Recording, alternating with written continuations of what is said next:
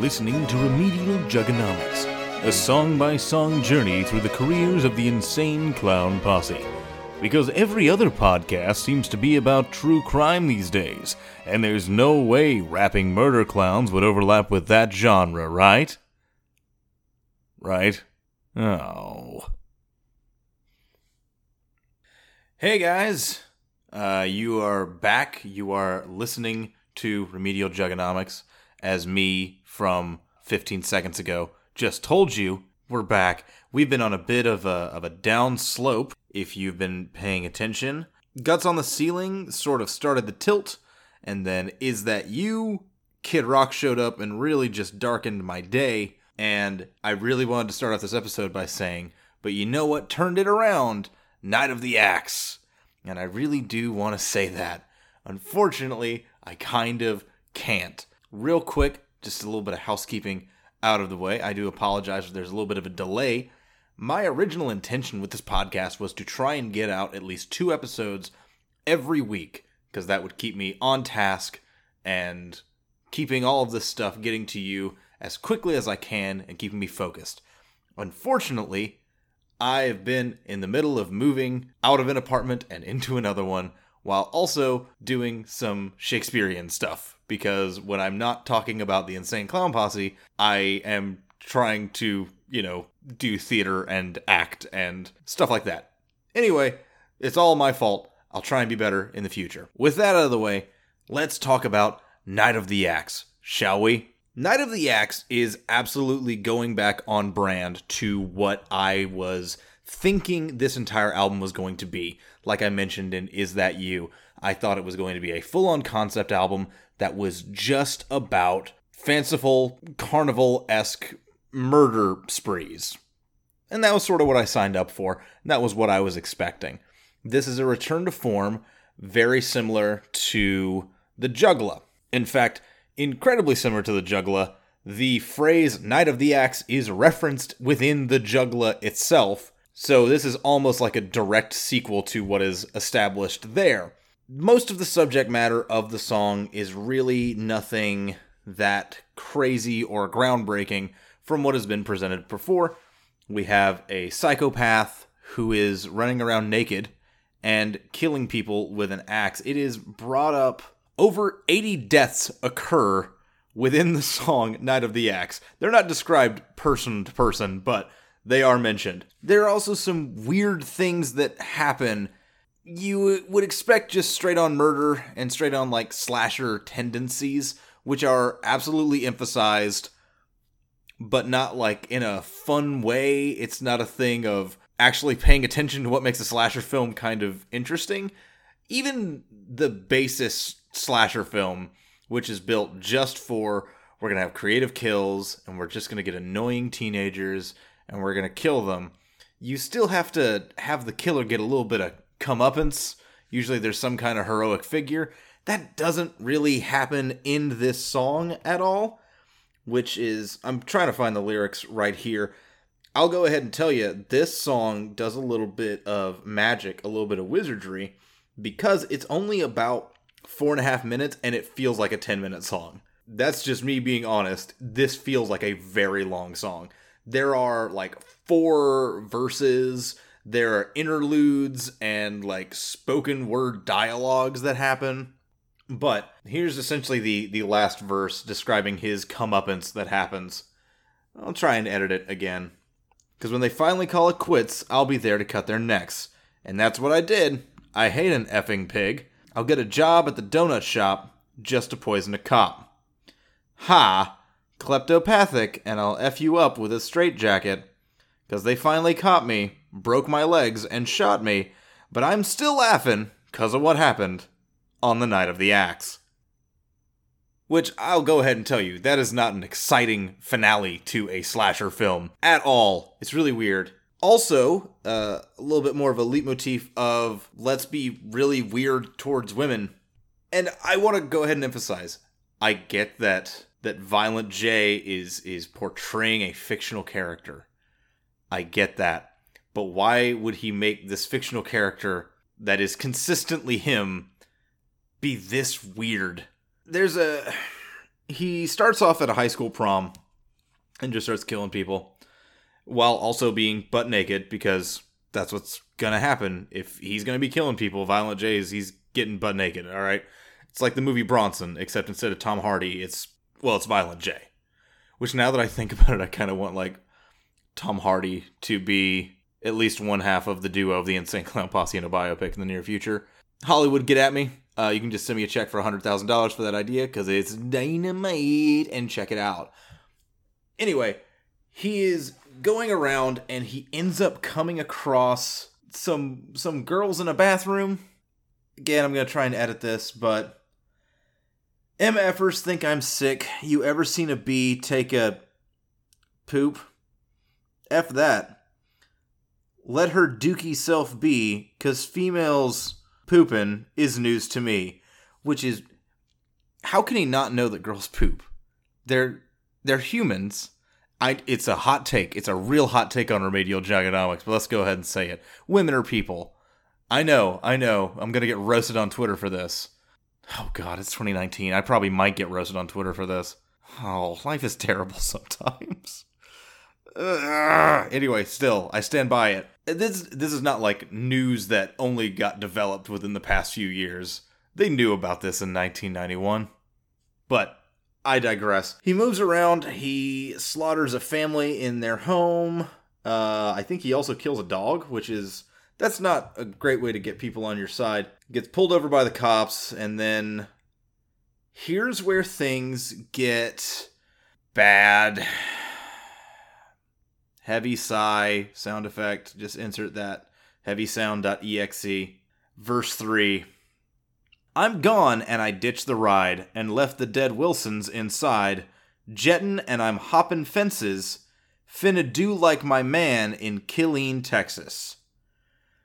Now, when I first listened to this, I was basically like, this song's not really my favorite, but it's doing what it's doing. It's kind of repetitive, and it's a little bit just doing the same thing that the Juggler did. Even the beat sounds very similar. And then I came across the line, finna do it like my man in Killeen, Texas. And I got curious, because I'm like, that's very specific, and it's not Detroit-based. Okay, let's go look up Killeen, Texas. You can find it. It's actually right next to Fort Hood, Texas. Nothing too interesting there. Well, let's look a little bit in the 90s. And then I came across something that bummed me out for the rest of the day. So, to confirm what the introductory thing made a claim of, yeah, we're going to have to get a little bit of true crime here for a minute. I apologize, but I feel that I would be remiss in my duties if I didn't bring this up. So, I looked this up, and I find out about what was known at the time as the Luby's shooting, or the Luby massacre. I want to tell you about the man in Killeen, Texas, who was one George Hennard, who on October 16th, 1991, drove his Ford Ranger through the glass entrance of a cafeteria that was populated with about 150 people, drove through there, pulled out 2 pistols, and began systematically shooting people within the cafeteria. At the end of the day, there were confirmed 23 people killed and 27 wounded after a brief shootout where he was shot a couple of times in the abdomen by police. He then took his own life. That's just the introduction. That's just to get you started. At the time, it was the deadliest mass shooting in the U.S. So, that's pretty bad. What's even worse is the fact that it's nowadays only the 6th deadliest, because USA and we love scoreboards. Even if it's the worst thing in the world, and there are definitely things that could be done to try and help ameliorate this, but no one actually will do that, and I'm getting on a soapbox. Let's get down to the details, shall we? Now, if you were a rapper from Detroit and you were like, yeah, man, I want people to know that I'm crazy, that I'm psychotic, why would you reference this guy? I get that he's a murderer, but it was a lot of possible motives for why he did what he did. Let's talk a little bit about George Hennard. This information, a lot of it came mainly just through Wikipedia. You can look it up. I also found an article that was published at the time in People magazine, of all places, but it does a pretty good job kind of giving you a good sense of what all was going on. According to reports from people within the cafeteria, after he drove his truck through the plate glass window, Hennard yelled, quote, "All women of Killeen and Belton are vipers. This is what you've done to me and my family. This is what Bell County did to me. This is payback day." He then started firing and was apparently picking out women specifically to shoot. Of the 23 people that he killed, 10 of them were single shots to the head, which is grisly and cold-blooded and awful. It is almost a miracle that it was only 23 people that their lives were taken that day, given the amount of people in that space and all that. According to reports, he was described as reclusive and belligerent. An ex-roommate of his went on record saying, quote, "He hated blacks, Hispanics, gays. He said women were snakes and always had derogatory remarks about them, especially after fights with his mother." So there is definitely an undercurrent of just hatred of women, hatred of non-white individuals, of typical, I guess, whatever baseline white people. He had a problem with them. That's not a good look. That's not a good look to reference in your song. And I say that because if that line was not in there, this episode would just be being like, it's basically the Juggler. It's not groundbreaking or anything like that, but it's whatever. But no, they forced my hand by referencing this actual real life thing that is a tragedy and is terrible, and I hate it. And why would you? I don't know. Like, I don't want to ascribe any kind of really weird ill intent. If anything, I want to say it's ignorance of the full grasp of what this is, because it is, like most shootings, it's an angry white dude who hates women and feels like the world owes him something, And I'm really sick of hearing that. And I don't want it to show up, number one, on a song I'm trying to listen to for enjoyment purposes, and number two, on something that I have to talk about, because it does bum me out. Real life, horrible things, they can bring me down, and it's hard to find the funny in that. And I feel like a lot of you guys are listening for humorous purposes. I'm trying to be in depth with this. I'm trying to be engaging and a little bit educational. But sometimes stuff just happens and I have to kind of talk about it. It's not a great feeling. And I just feel disappointed that I even have to bring this up. And I get that this is 1991. This is a long time ago. Okay? I would have been 2 years old when this happened. So, just to give you an idea of my age. Anyway, with that out of the way, I'm sorry I went on a really weird tangent here, and I'm super sorry about that. Again, it was not my intention when starting Remedial Juggonomics to be like, oh, we need to talk about some real-life heinous stuff. I wanted imaginary things about a dude with an axe going around and going on a pretend spree, and maybe not referencing an actual real-life thing that was contemporaneous with the time. It's just, it is what it is.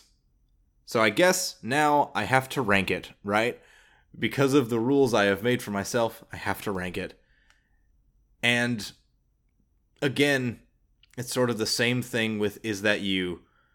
On a different way, on a really worse way even, because the rest of the song is dumb and ignorant and still a little bit misogynistic. But the fact that it brings up this real life thing just brings me down.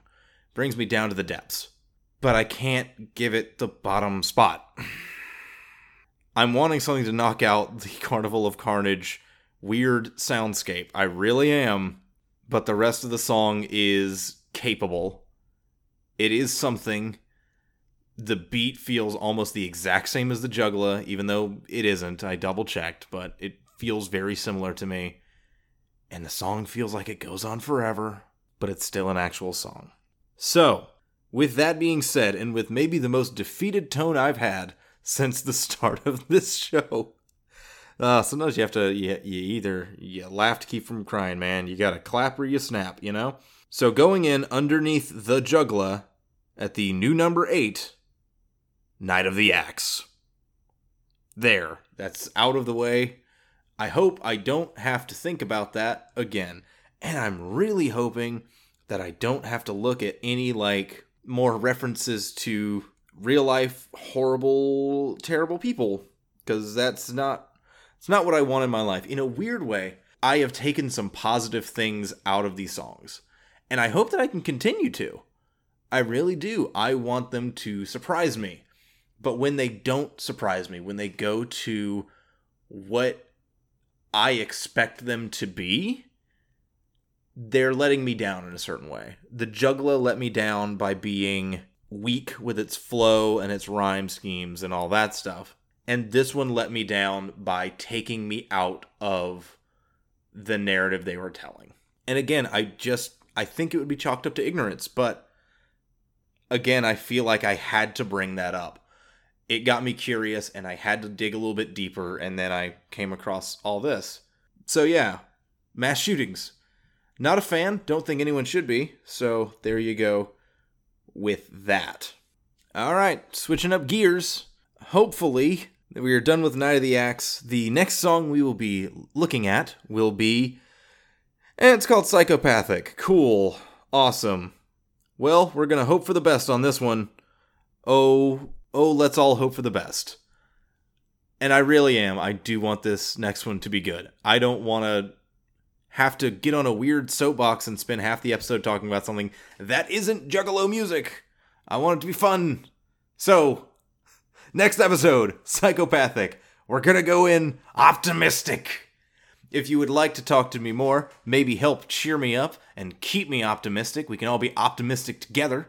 You can find me on Twitter at itsgossetyo, or you can find me on Instagram at supergosset64. I will usually just be posting photos of me goofing off at rehearsals or recording this very podcast. There's a little bit of wiggle room in between, but that's usually what's going on for right now. In addition, you can check out some other fantastic podcasts that I'm a part of.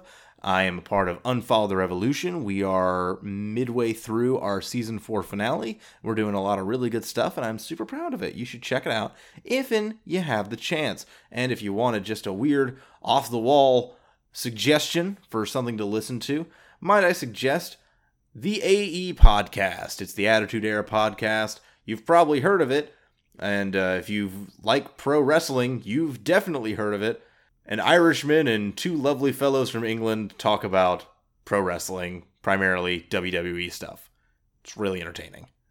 They don't need my publicity, but by gum, they're gonna get it anyway. For Remedial Jugonomics, I've been Gosset, and keeping up with last episode, whoop whoop, y'all. Whoop whoop.